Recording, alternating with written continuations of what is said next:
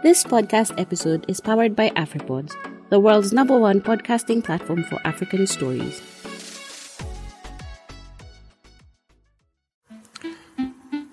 There are pretenders among us, people who have mastered the ability to hide their pain, failures, struggles, and inadequacies in life. People who have the ability to mask their imperfections through material wealth and careers.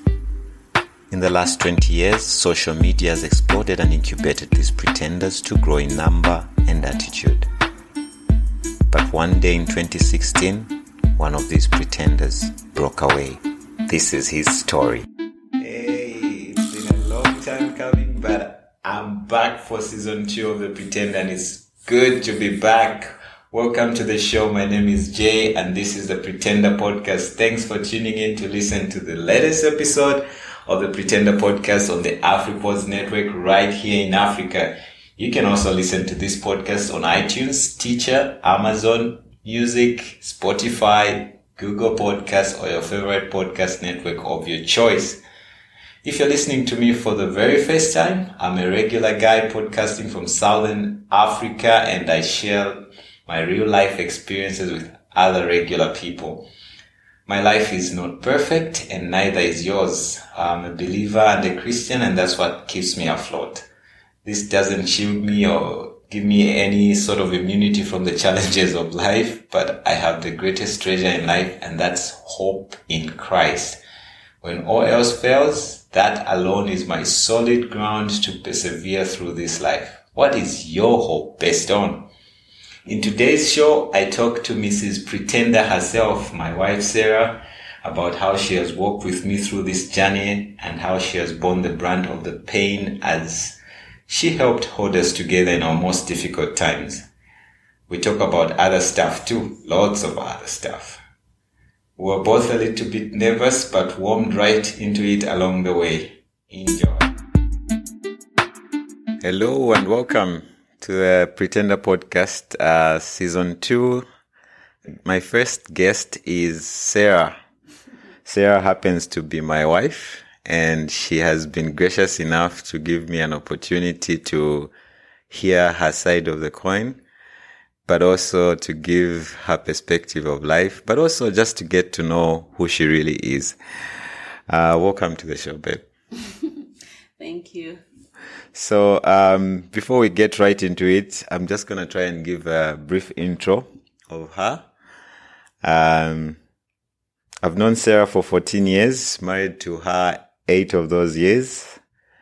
She's the love of my life, mother of my children, pillar of support, and sometimes even pillow of my head.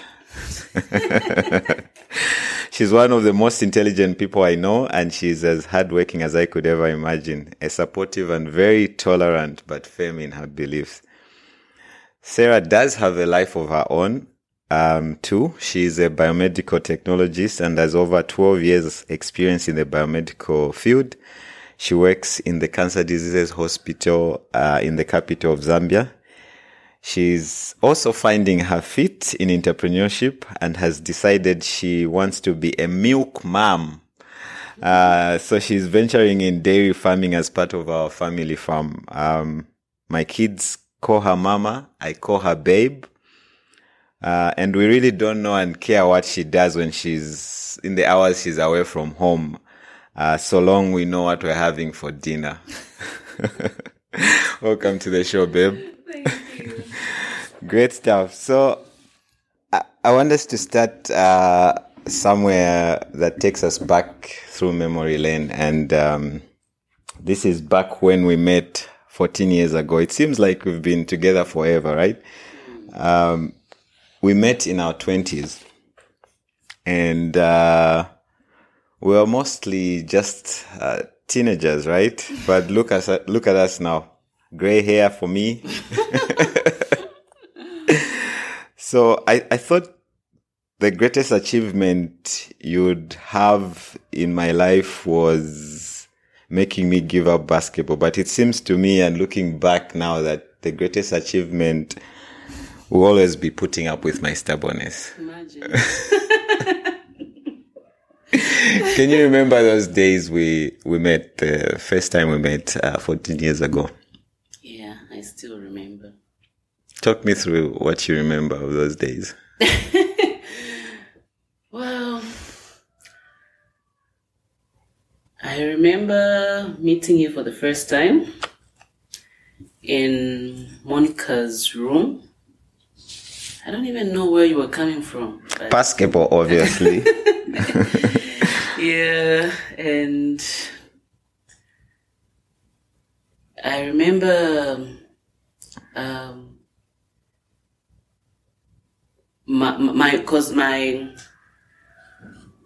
my stove.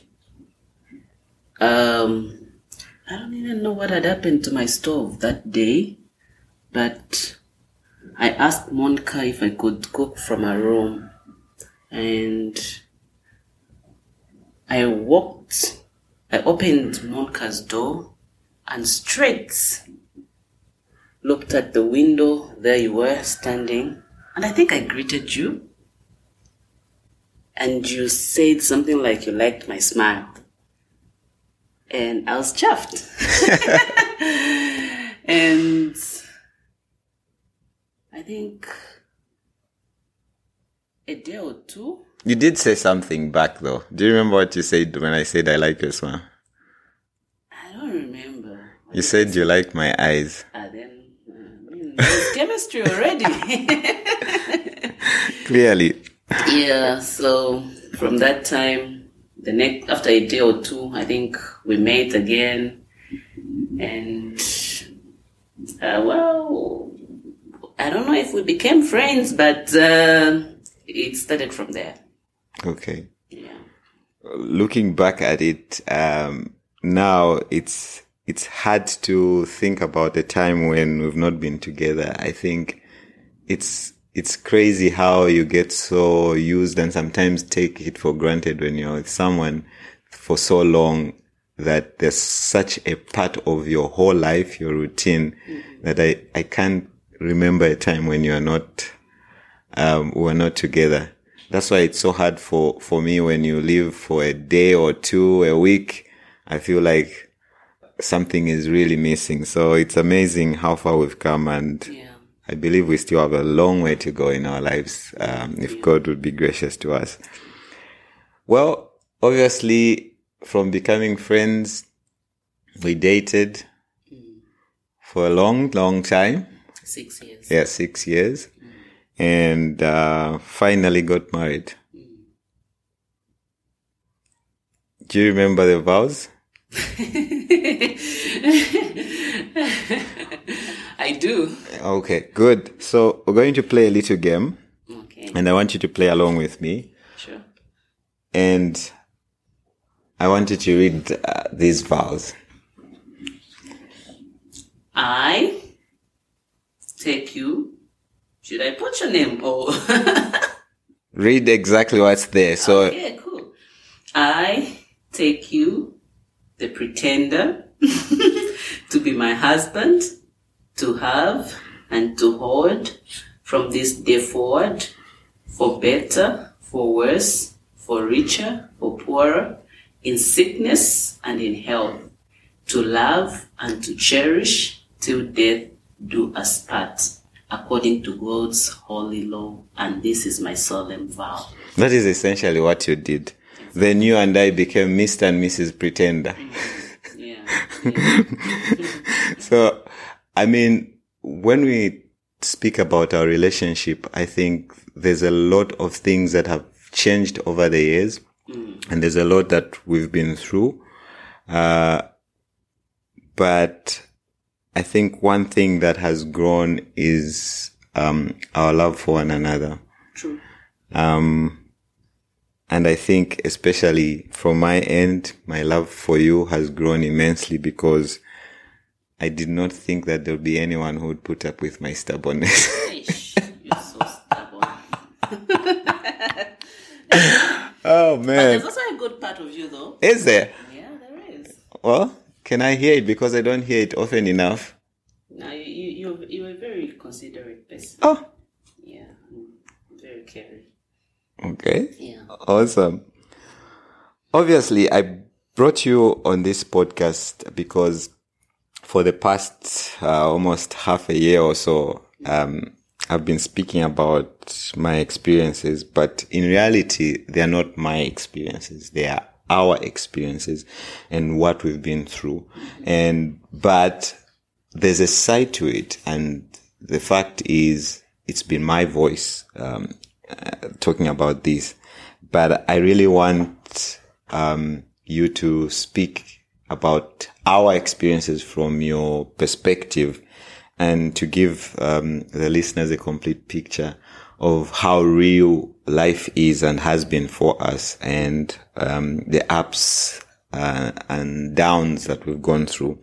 And I want us to start with our life has been wonderful. It was wonderful when we got married, and less than a year, or perhaps a year into our marriage, we were hit with our first tragedy.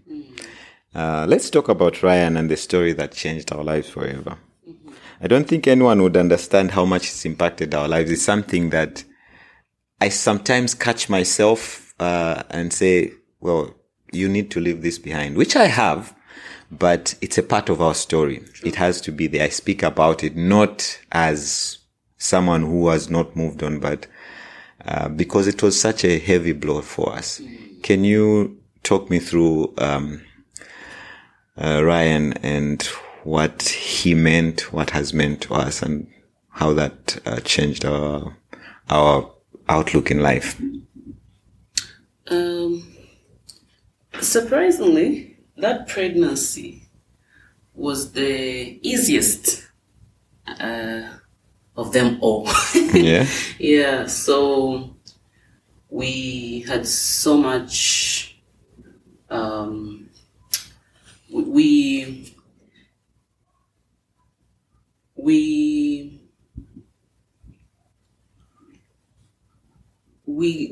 didn't expect that the outcome would be that bad. It's an experience which you would never wish anyone to go through.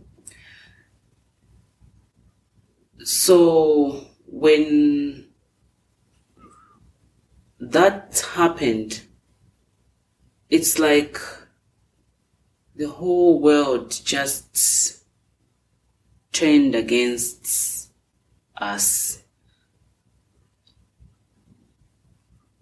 I don't even know how, up to today, I don't even know how to explain this, because it's such an heavy thing that I don't even know how I can even explain it, because it takes me back to that day when we lost that child, and I prayed to God for a different outcome, but it had to be like that. I guess it's because God wanted us to go through that for a reason, and child loss, especially, not that, I mean, any child loss is bad, but the first child, it's a new marriage, you are excited about having this child, and it hits you like that. You can't explain it. You can't explain it. But all I can say is it changed our lives forever.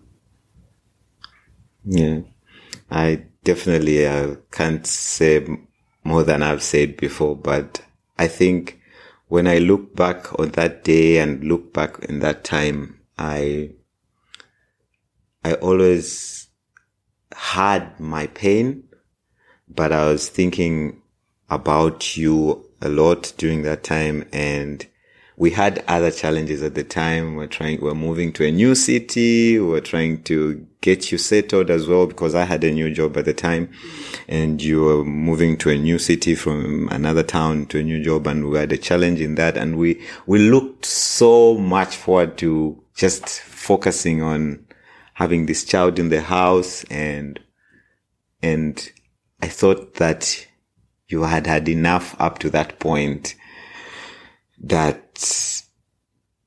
wasn't going your way, and then to get something else, and that's not just something else, that was a big thing. It really hurt me from that perspective. And I think for me at the time, it was difficult to grasp. It was difficult to handle, because I didn't have a lot of people who had that such experience to help me. But I think I remember just feeling the pain for you and bearing it for both. It took me longer to come out of it. You are more stronger than I could imagine in that moment as well. Well, you see, when you go through such an experience as a woman, because I don't know how it is on the other side, but I know it's just as painful as it is for a woman, but it leaves you with that emptiness, such that you think having another child would help fill that gap. Not necessarily that the lost child will be replaced, but there's that desire to have another child, you know? Like holding a child in your hands would, to some extent, help fill that gap. And I think most people who have gone through that would agree with me that the loss of a child leaves that emptiness within you. You feel like a part of you has been ripped off. Yeah. Yeah. And I like that you speak about the desire to have another child to kind of fill that emptiness or that gap. One of the strangest things that at least happened to me, and I've told you this, was when we did have our next child, and such a lovely little boy he is.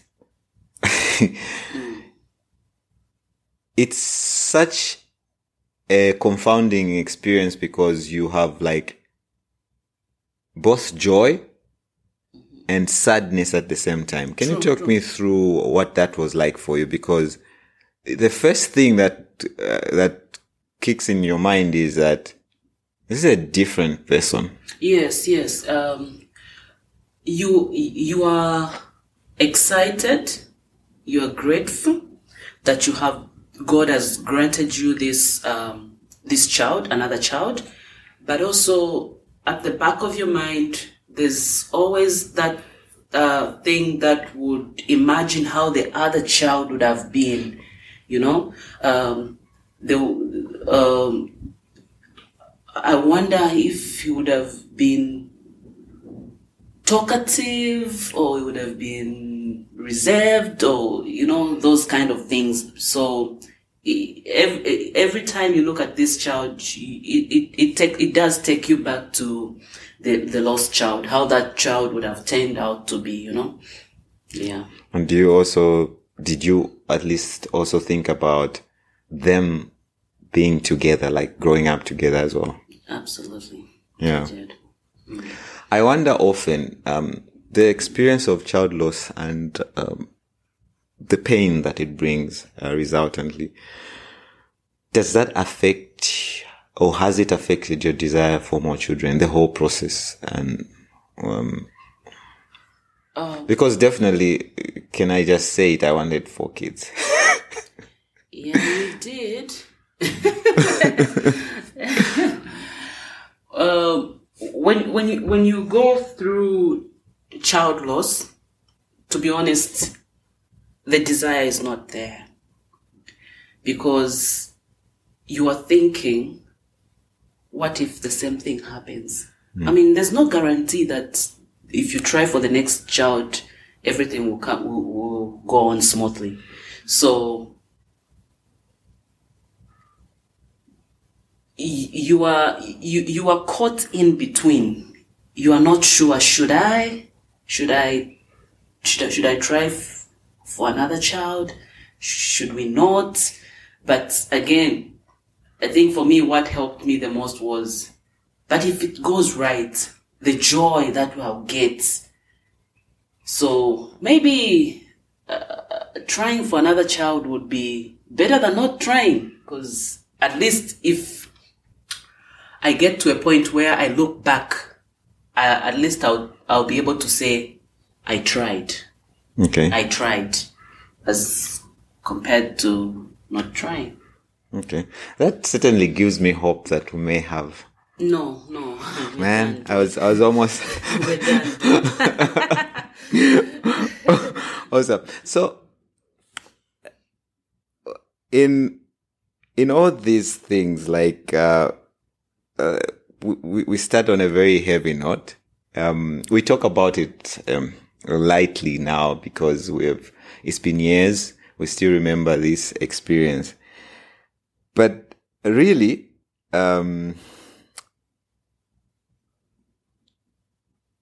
it wasn't long after when we had our first child, but immediately we're having our first child, our second child rather, and we are celebrating this wonderful gift, experience for us, a first of a living child in the home, that also things drastically change. So, if I may put a context, we're moving into a new city. We just got married. You haven't settled into a new job yet. And we're expecting to have a child. We go through the pregnancy and boom. When we're supposed to have a child on that day, the child dies. And then you heal from that. A year later, we have a new child. And, but just as you're kind of settling into that, this guy is quitting his job. Imagine, who does that? So when I think about it, you haven't caught a break. No, I haven't. So let's dive deep in it. So I call you a victim because, you see, when I met you, we planned to spend the rest of our lives together. And it was supposed to be beautiful. We're talking about Disney stuff here, storybook stuff, fairy tale kind of thing. Name it. But 8 years later, this has been good in our life. Definitely, 100%. But this isn't the life I showed you. I showed you a different sort of life. So I really feel that from that perspective and all the other things you have to endure and tolerate, you are a victim because of that. So when I decided to quit my job, it changed our lives, the next phase of our lives at least. And it changed your life as well, forever. Can you still remember that day and walk us through that day and the day that I quit my job, how it made you feel, as we dig deeper into this? To be honest, I still remember that day very well. And you knock off from work and I'm heavily pregnant. In I don't know if it's 3 or 4 months time, you are telling me that you are not renewing your contract. I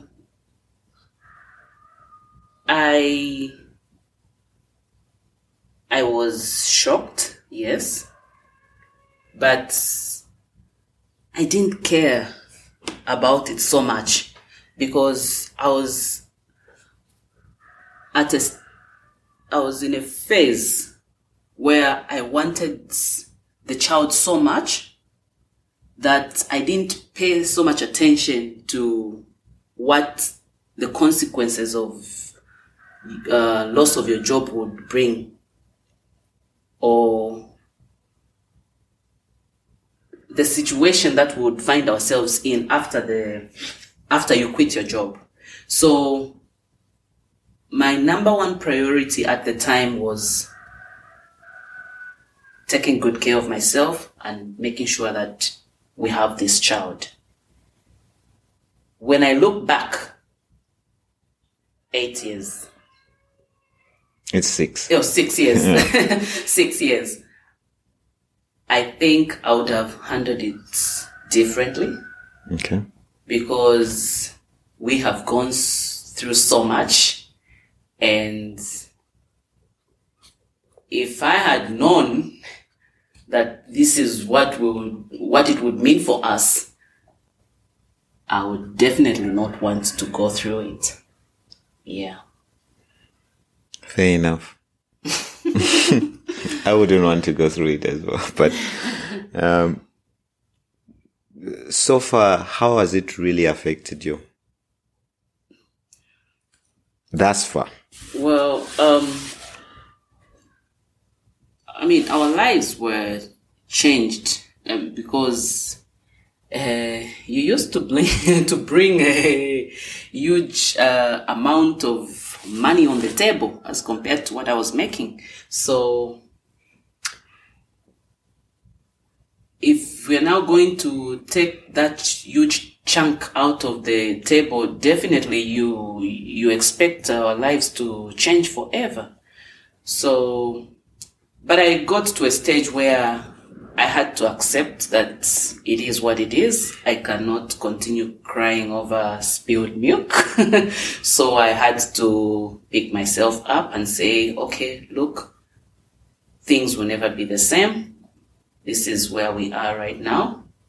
Hopefully in future, things might change, but as it is right now, let's work with what we have. Yeah. For the sake of our listeners, I want to be clear that while you are a supportive wife and a strong pillar in my life, this decision was, when I look at it, unfair to you, especially that building up to this point, it is something that we had discussed and planned to deal with together. Look, there has been a lot of good that has come with it. There has been a lot of challenges as well. And you have been supportive throughout. And I think, if there's something I am very cognizant of is, at the time, there were real challenges, but it was in hindsight, in context, it was an unfair decision, at the time, you know, despite the good, the planned, reality of what it was, why I was quitting my job and all that. There was a vision for it, but just like you said, you could have handled it differently. I would have handled it differently, definitely. And I believe that it brought some unintended consequences on us. And that's why I feel like it was an unfair decision in a way.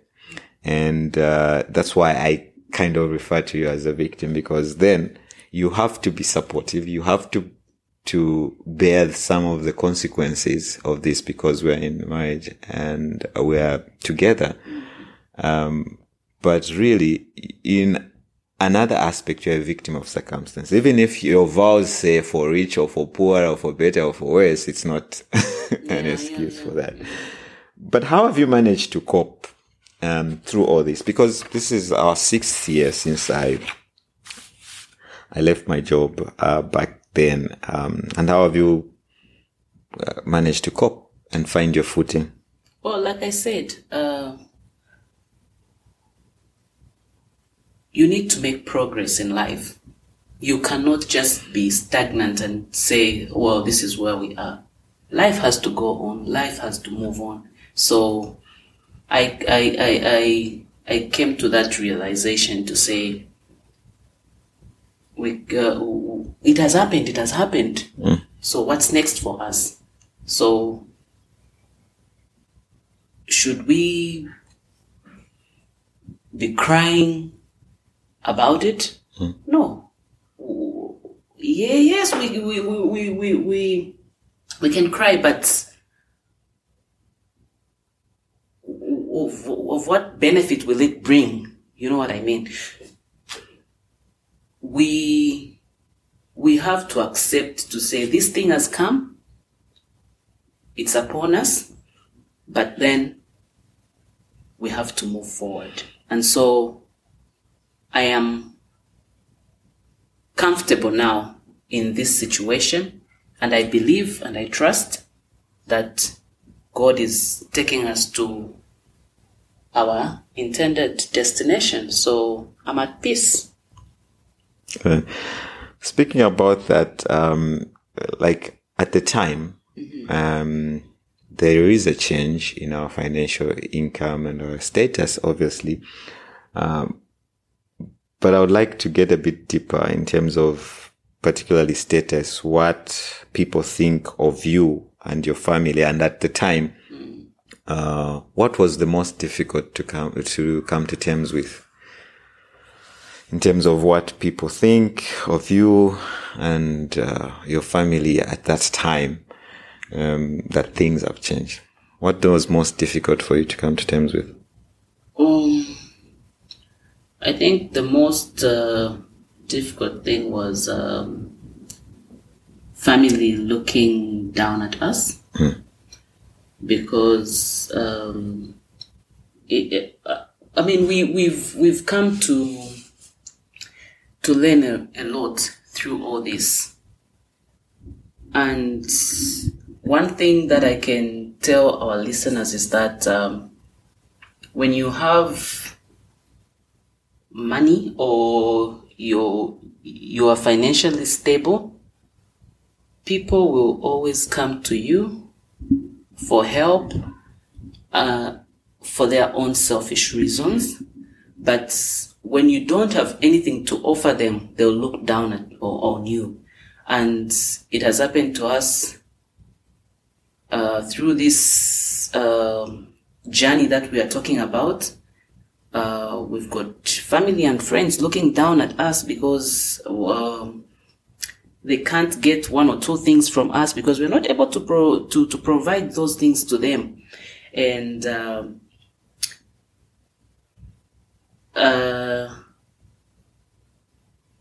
at the time, it was very difficult for me when someone asks me what my husband does, because I would leave him at home with my kid. So he's a stay-at-home dad. So, and in an African culture, I mean, the man should be there to provide. And so for me to say he's at home, it doesn't really make sense to other people. But then, with time, I realized that this man is just not staying home with the child, but he's also doing other things. You know what I mean? So he would be in the garden, planting. He would be doing what's this? We're looking after the chickens.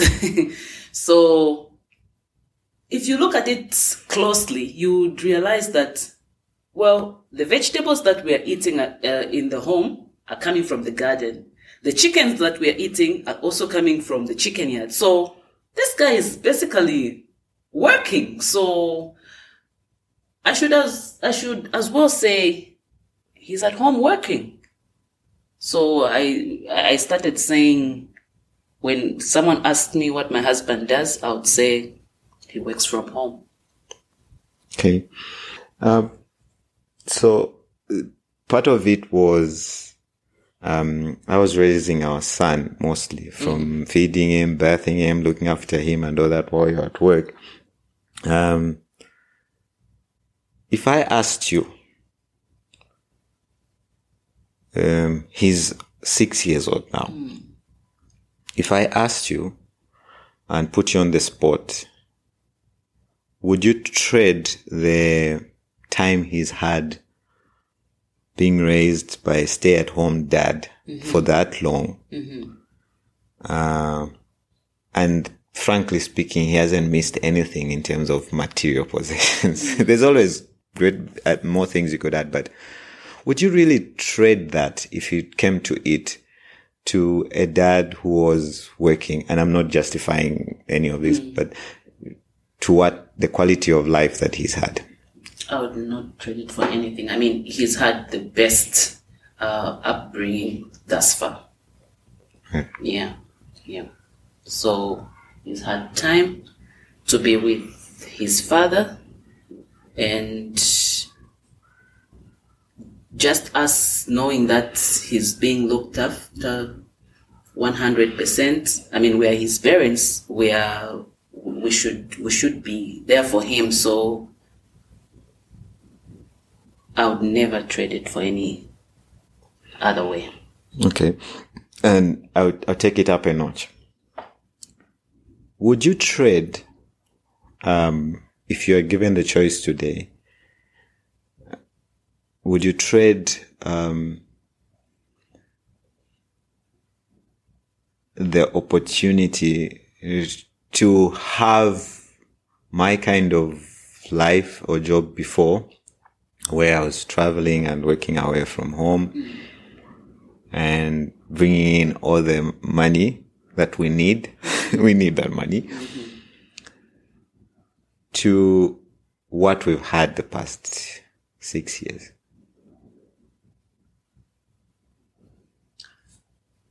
Well, the traveling part, no. No, but maybe in another form. So some adjusted form of it. Okay, so I'm not going to dig deeper into that. But would you say the things that you have learned? Obviously, you mentioned the value of knowing who's there for you and who's not, in terms of family and friends who just who are there because they wanted something. But what else have you learned that's valuable throughout this period? And also, what would you point to as the good things that have come out of it? Obviously, there have been challenges and downs have been there, the valleys have been there, but what have been the hills? What things that can you point to that you've, as a good as has come out from it? I think the biggest lesson that I've also learned is that when you go through this journey, you learn to work with what you have. You tend to value the little things that you have, because most of the times when you have plenty, you take things for granted. Yep. But when you go through things like this, you realize that every penny counts. Right. Yeah. So I think that's what I've learned. Okay. And I would like to just take us back a bit to, okay, there's obviously a change of life. We have now got less income. And then we talked a bit about the stubbornness, right? And then it's clearly the valleys are deep at that point, especially early on. The times are hard. And the easiest solution is, come on, get a job. I want to get a bit into your mindset at the time when that didn't happen. What was that like for you? And how have you kind of dealt with it?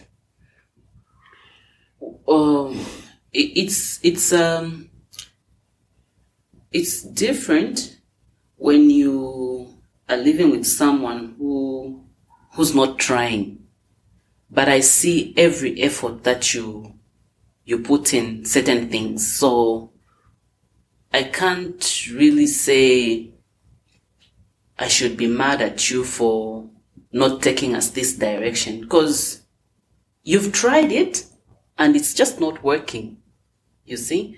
So in my heart of hearts, I ask God for patience, because this is someone who's just not sitting to say, well, I quit my job and it is what it is. Whether it's business, whether it's looking for other opportunities, you always try your best. So that's how I look at it. You every effort that you put in, I think, counts to me. Okay, good. So let's go a level deeper. Now, together and individually, we have endured many challenging phases.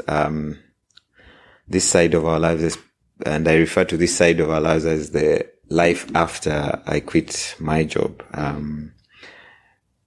or stepping out of a full-time job. And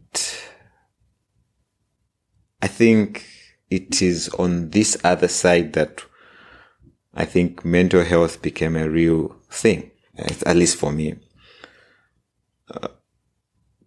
Many times you did see me down in this journey when I was struggling with mental health, to the extent that I once gave up on my faith completely. It's a surprise to my listeners who haven't heard any other podcast before this one, where I completely gave up on my faith.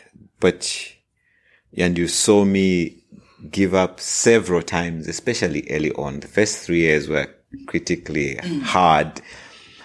And yet I'm very grateful that you helped me up. You stayed true to the course. You stayed strong. I'm wondering, I'm very curious as to how you cope with it yourself. Well, the Bible does say that we will face trials in life. So if we are going to face trials, then God should know that He'll come through for us. The Bible gives us an assurance to say, even if you walk through all these things, be of good cheer. The Lord has overcome them. So it keeps me afloat, just knowing that even if I go through certain things in life, I have this assurance that the Lord God Almighty will see us through. Amazing. So, in terms of your own mental health, clearly I'm a well publicized mental health struggler. But what do you believe in the challenges of mental health, or people struggling with that? Yeah, I do. And to what extent?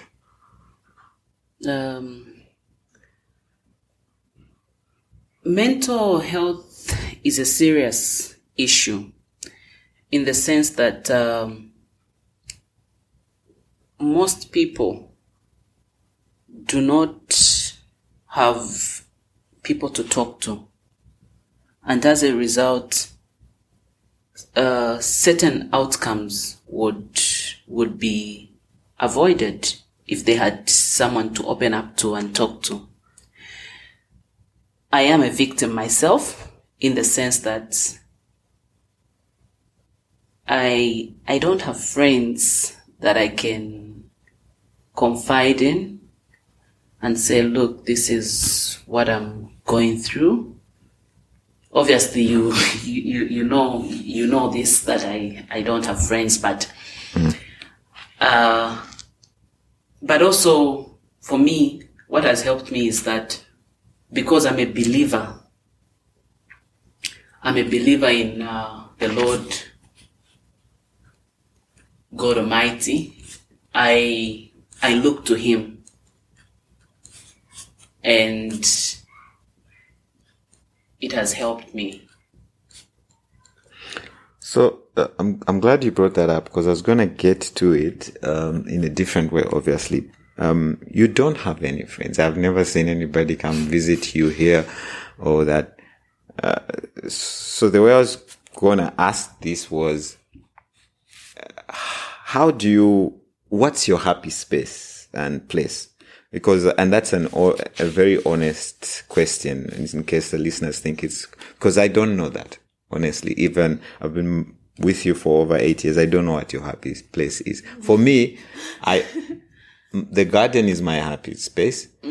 I play basketball. And if I need to relieve, I have my faith, I will pray, I trust my God. But you should have physically, I work out and go and say, I want to leave the house. That's my me space. When I'm on the basketball court, everything goes out. No matter how much my surgery scarred me, I know that's my happy place. And my garden, I go in the garden and I'll be weeding and whatever when I'm not working. Or I think that's my space away from you and the kids. But that's my decompression space. But you, as Serah, you don't have any friends. If you're not confiding in me and there are things you can't confide in me, what's your happy space? How do you deal with everything? You still have to cook our dinner. You still have to encourage me. You still have to, because now you're getting more involved in the business and you have to work. There's all that stuff. And then there's stuff that you deal with as a person. What's your happy space? Where is your place? How do you decompress? Well, Jacob, after 8 years being married to me, I'm happy to let you know my happy place. My happy place is the bathroom. When I'm bathing, hot water, shower, it helps me. And that's how I release all my stress. Bathing, hot water, being there, away from you and the kids. How many minutes does that take? That's like... You're always knocking. Aren't you done? Yeah, I was wondering, because if my dinner is not on the table and you're bathing, your happy space is like 5 minutes. No, but seriously, being in the shower is just the best moment for me. Do you think you need more? Do you need to get out? Do you need a new activity? Maybe I should, but it helps me. It does help. That's sufficient for you. Do you have a secret life? Come on.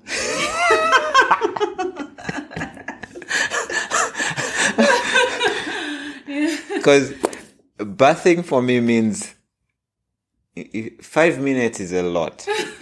Tell you. I mean, that's why I bath 2 times a day. No, I mean, but yeah, it does help me. Being in the shower. Is that like?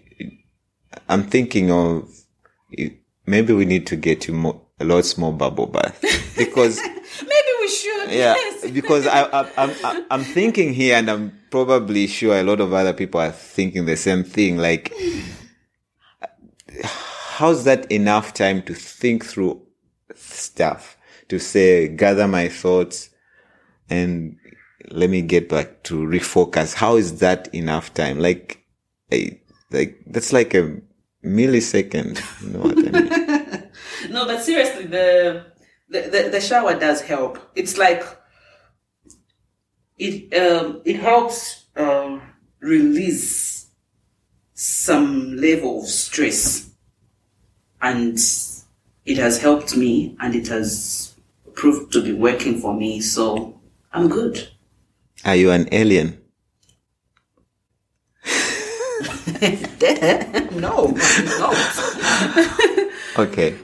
I need to speak to you more about this.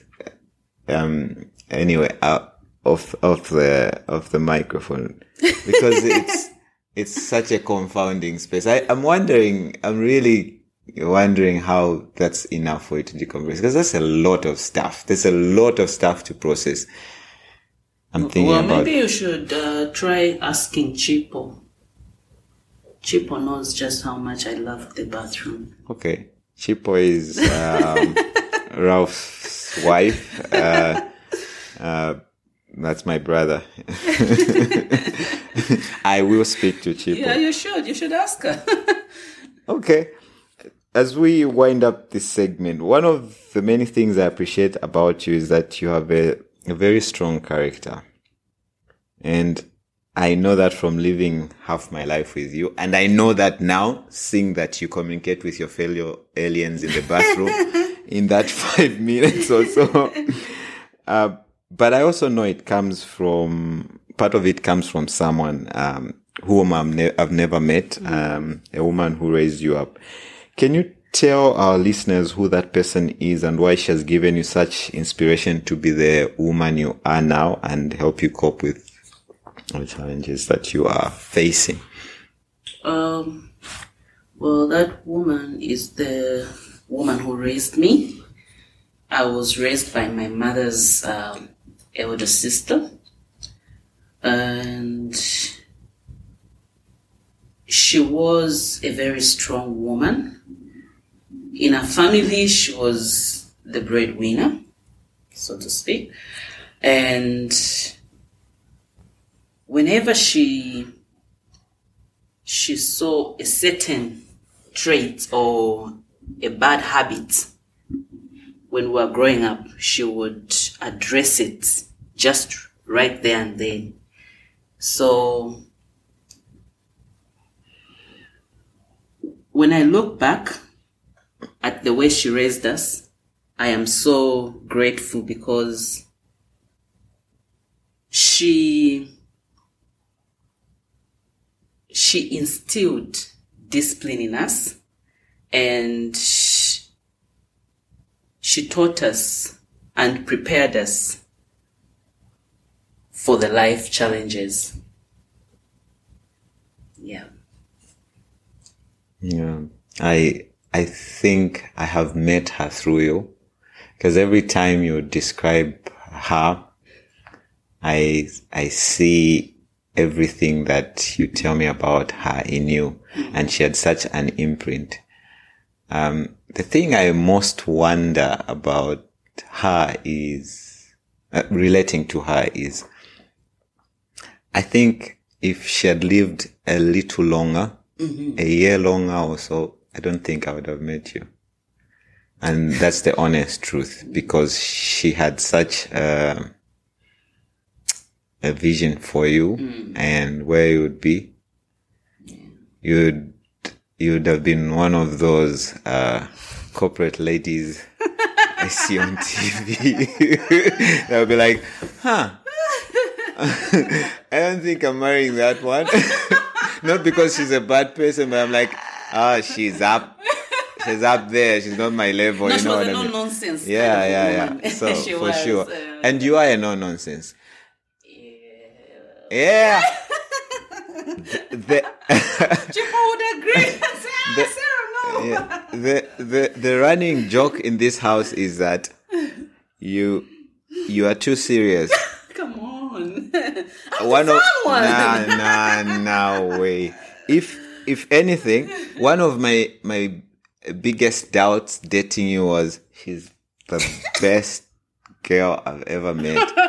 But I don't know if she will laugh enough, because I'm goofy, you know what I mean? Like, I love to have fun, you know. I'm used to hanging out with this mad guy named Ralph since I was in the womb, and so I was like, she's too serious. No, she's not gonna get my jokes. She'll be like, No, What are you talking about? No, but I think you picked me because you wanted someone to realign you. Or put you on a straight path. It's my podcast, but today is your episode, so I will go with it.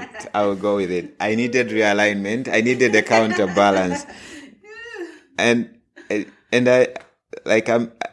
just go with it. Like, I don't know if she's gonna like this joke, but I'm just gonna go with it, even if it means not putting sugar in your coffee and giving you to see what your reaction would be. I'm like, I don't know if she's going to be upset, but I just want to see the end of it and live with the results, but that's who you are. And I think in this family, you are, I'm a dreamer, the guy who goes after the big things. You are the leveler. You remind us of what the risks are. And if we want to go with it, we should be ready for the consequences. And you ask us if we want to go with it. And that comes a lot from your late mom. We call her your mom because she's essentially the person who raised you. And your mom is alive, by the way, your biological mom. Yeah. But we get a lot of that, her influence in this home and in our lives. So she was a no-nonsense lady, but we allow some nonsense in here. Yes, we do. Yeah, so definitely grateful for her influences on you. And the Lord took her sooner. I think it was to facilitate me meeting you. A lot of things because when I met you, you wanted to go to China. To go to China, man. To do it. Yeah, but here we are. And she's such an inspiration. Yeah, she is. Yeah, so rest in peace. Great. So, part of our journey as we leave this mental health behind is we've learned so many things, hard lessons, tough lessons, and along the way, we learned something important, which is like home education, because our kids homeschooled, or at least all of them will be. Along the way, we found out of necessity, probably at first, we figured out that we wanted to educate our children a certain way. And part of it goes back to the status, and a lot of people, family and friends would say, we're probably doing it because we can't afford the school, which is partly true. Schools are bloody expensive in Zambia, at least quality schools. But ultimately, when we did our research, when at least I did my research before I brought the idea to you, was the value that it has over, and we've seen other people do it, and we've met people who have come from it. What did you think of it the first time? Because I think along the journey, we went to see different places. I think speaking with Pete as well. Then and I think it's a journey that we went through together. What was your first thought about it? I think my biggest concern was if we could manage educating our children from home, but looking at the advantages that it has, I think we are at peace with it, and we want to go that route. And I mean, most people send their children to school and leave everything entirely on a teacher who has so many kids in a classroom. Not to say that it's a bad thing. I mean, situations differ. But I think as a parent, when you decide to have a child, it's your responsibility to make sure that the child is brought up well. And I think homeschooling for us has from what we've seen, others who have done the same thing, I think it's better because you tend to pick even the bad habits from a child before it goes deep. You are able to pick it up there and then and address it. So I think homeschooling for us is the way to go. Okay. Can you tell me why you'd encourage another person to do it? Because when you think about it, in the long term, it's quite affordable. It makes sense, but it's not essentially cheap. No, it's not cheap. For context, in a Zambian setup, like we have to pay the cost in US dollars to pay the material.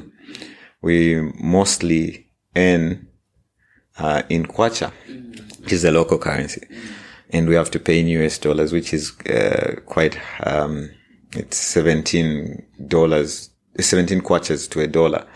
So in context, it's not that cheap for people who think it's just the easy way out, cheap. And in addition to that, you have to do all the work. Do you know? There's no teacher or tutor on it. So why would you encourage another person to do it? Well, I would encourage another person to do it because, like I said, you get to spend more time with your children, but also you'll be able to address those bad habits from when they are still small, as opposed to finding out that a certain behavior has now outgrown,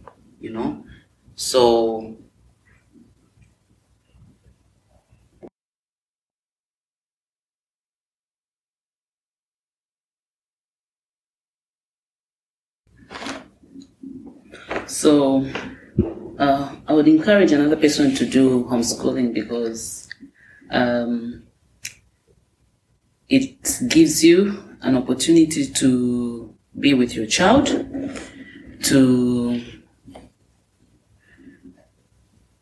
pick up on the bad habits whilst they are still small and be able to address them, and also to be able to, especially for this curriculum that we are using, or to be able to share the word of God to your children, and basically just to have fun with your children whilst they are still young.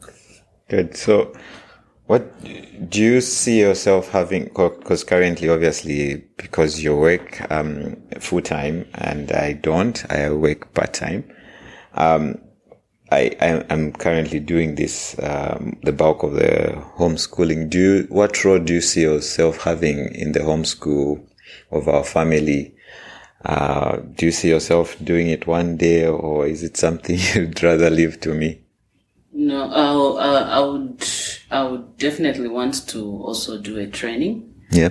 So that in an event, there's so many things that happen in this life.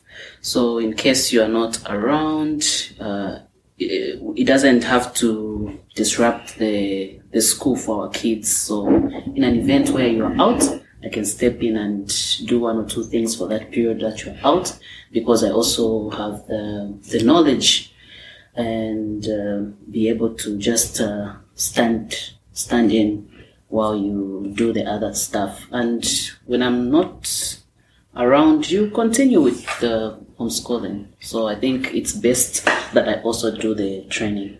Okay. Similar to what the question was when people would ask what your husband does, what's your response and approach to when people ask you, which school does your child go to? Because it's unlike in other cultures in Europe or wherever, homeschool is quite a new concept in Africa, and particularly in Zambia. So, what's your approach and response to when people ask you, where does your son go to school?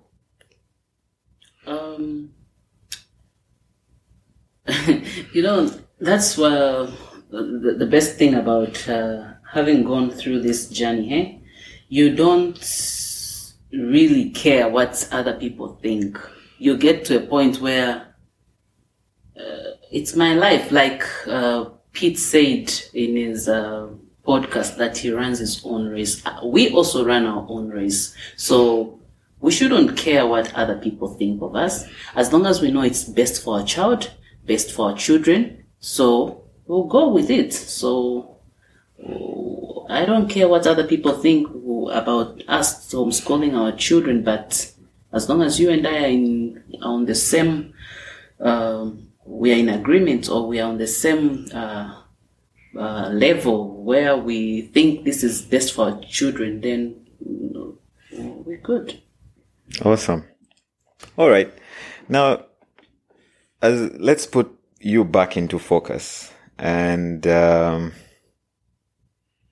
want to talk about your career. And also, you are now fledgling into business.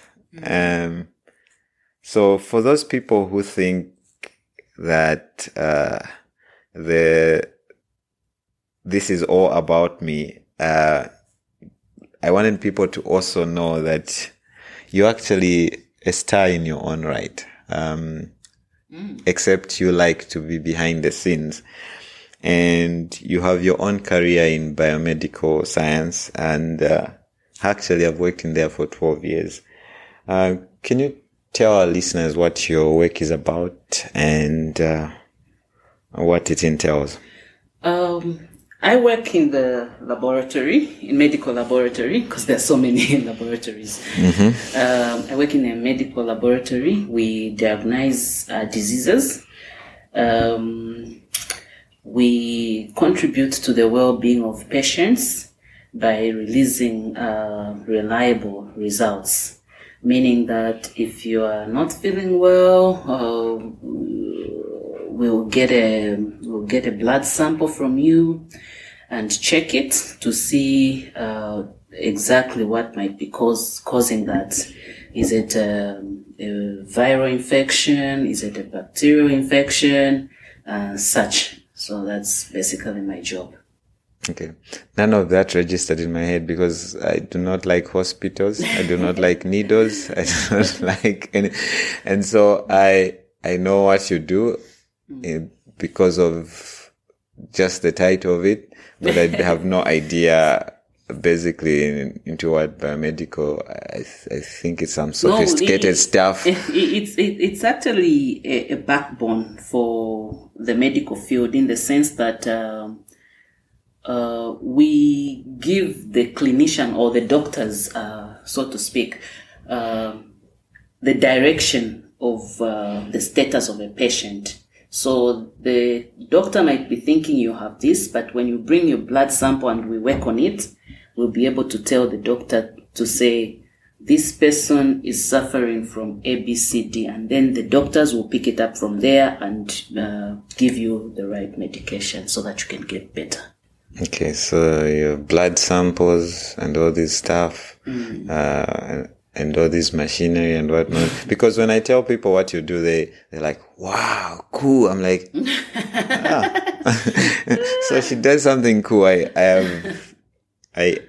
think that every interaction or sort of exposure to biomedical stuff or biomedicine, lab work and all that stuff is when you see science fiction movies and somebody's doing something sophisticated. You see they're doing something, whatever, microscopes and all these analyzers. And I hear you speak about these things. I see your graphs somewhere in the house.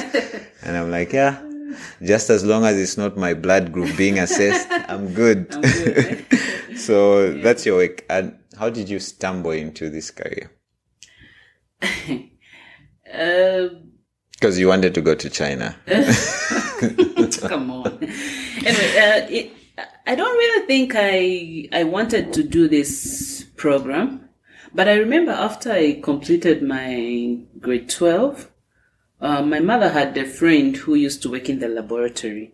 So she took me there and I asked her a few questions about the course, and she explained, and I think it was interesting at that time. So I decided to give it a try, and that's how I applied and I was accepted, and that's how my journey in this career started. Awesome. So recently you ventured into a small business. I'm the business person in this house. I'm the one who talks about business and all this stuff, and obviously you are a director in our company, but I do most of the heavy lifting because you have to work, you have to look after the kids and all that stuff. But obviously you're much more involved now. Over the years, you've been more involved. But now you've ventured into your own small business. Yeah. And I've seen a lot of your energy in trying to really do something different. I obviously you're into the biomedical sciences in terms of your career, but you're venturing into something different. You really don't give yourself much credit for it, but you're good at selling. If we're gonna buy something in town and I went alone, I would pay much higher price than you would, because one, you're a good negotiator. You are always like, is that how much you're going to sell this thing? Like, you're much better. Secondly, you're much better at selling than me. I couldn't be bothered about people. I have the least people skills. I live in but you naturally can sell. And one of the reasons I'm excited about you venturing into business is I know it will really benefit us greatly, because once you're involved, you're the face of it. I like to be in the background doing the hard work. But you doing your own business, I'm not involved in this business. Obviously, I do benefit from it when you buy dinner and all that from it. But it's your own thing. But you're good at selling. Thank you. You are good at selling. And you are now starting to take advantage of it. Tell me about your ventures into business. Particularly now you are in the skincare arena, product arena, with our good friend Mandy, who is now a self-renowned herbalist. Okay, so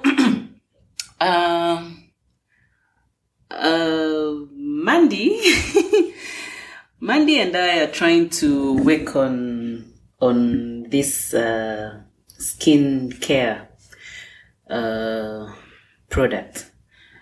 We believe we can make it big, because we are trying to do it the natural way, as opposed to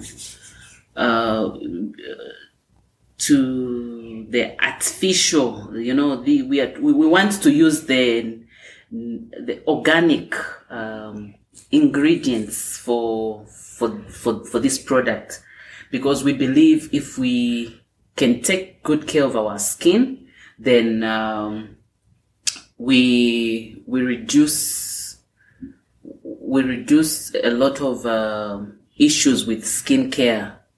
With skin, we will reduce a lot of issues with the skin. So Mandy and I thought we come up with certain things that we can try and see if it works. And so far, it's working. We can testify, because we started using these products on our skin. So it's working, and now we're trying to sell it to others so that they can also try it and see how it works. So you've sold it to me, so you're good at selling. You talked me into it. Yeah. So what else do you want to try out in business? I personally think you've got great potential. What do you want to try out? I'm trying to see if we can also try hair products. Okay. Yeah, we'll see how it goes, but we are thinking in that direction. All right. Talking about adventures in business, you're also jumping into the farming arena, mostly because it's all I ever talk about. And you are keenly interested in dairy farming. Tell me how you came to that point and what your plans are for this. Well, if you live with a person who's always dreaming about the farm, you start to think of how you can also be part of that dream. And so I've saved enough money to take myself to school.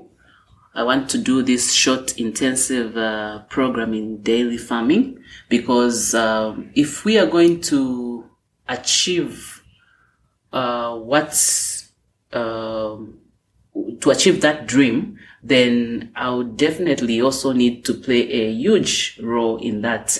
And so I thought, since we want to have cattle at our farm, then let me see what I can do and also be able to contribute to that farm in that area. So that's what So Tyler, our son, came up with the milk mom term. I thought I kind of liked it. I think that's what we'll call our cow and our dairy business, the milk mom. Right. As we wind up, which is our very last segment, you are a very private person, at least when it comes to sharing our story. I think I'm more the talking guy who's a free storyteller. Tell me what you thought the first time I said I want to start a podcast. Well, to be honest, I think this time around I was flexible in the sense that at first you were writing. You had that I used to have a blog. Yes, and I think I contributed to you stopping writing. So when you said you wanted to start this thing, I was like, okay. I made him stop the blog. So maybe I felt like you naturally have this desire for this thing. So why should I be a stumbling block every time? So if it's something that he wants to do, then I should as well support him. So when you told me about it, it took me back to the blog, and I thought, because it's something that you like, why not? Let me just support you. So. And here you are on the actual podcast, sharing your story. Yeah. Okay. You're one of my consistent listeners, at least in this house. So you're always listening to the podcast. So there must be something I'm doing right there. You're doing a great job. That's probably the only thing that I'm saying that you listen to. Which of the podcasts have been that you like the most? Which one did you like? Or maybe there's more. And why? And why?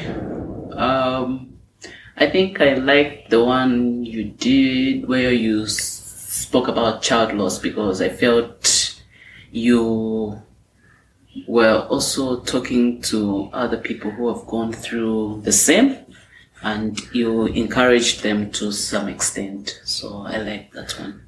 Okay. Are you looking forward to hearing yourself speak on this one? I'm excited. I can't wait.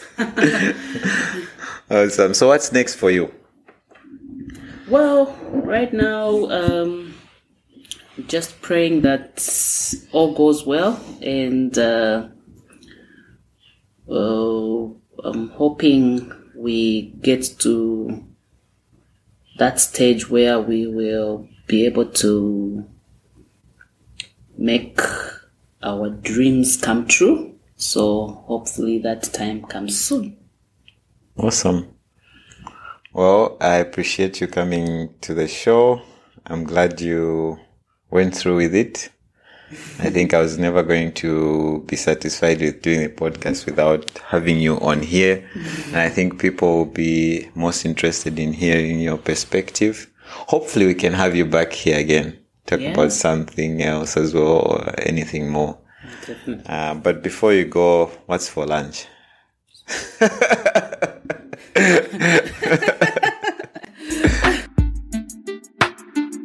Wow, what an amazing discussion and conversation we had. I mean, you heard it yourself from her. This hasn't been an easy road, but we're so excited of what's ahead. But more importantly, you get to hear how balanced life really is when we all hold hands and work together. But even more so, that when we make certain decisions, it's not always about you or about yourself, but there are other people involved. And in this case, my wife was a victim. Hope you had a great show and learned something from this show. Please, as we start season 2, I do ask that we get a little more feedback and interact with you so I can hear what your thoughts are about the show, previous shows, and in this new show as well. This is the Pretender Podcast. I'm out.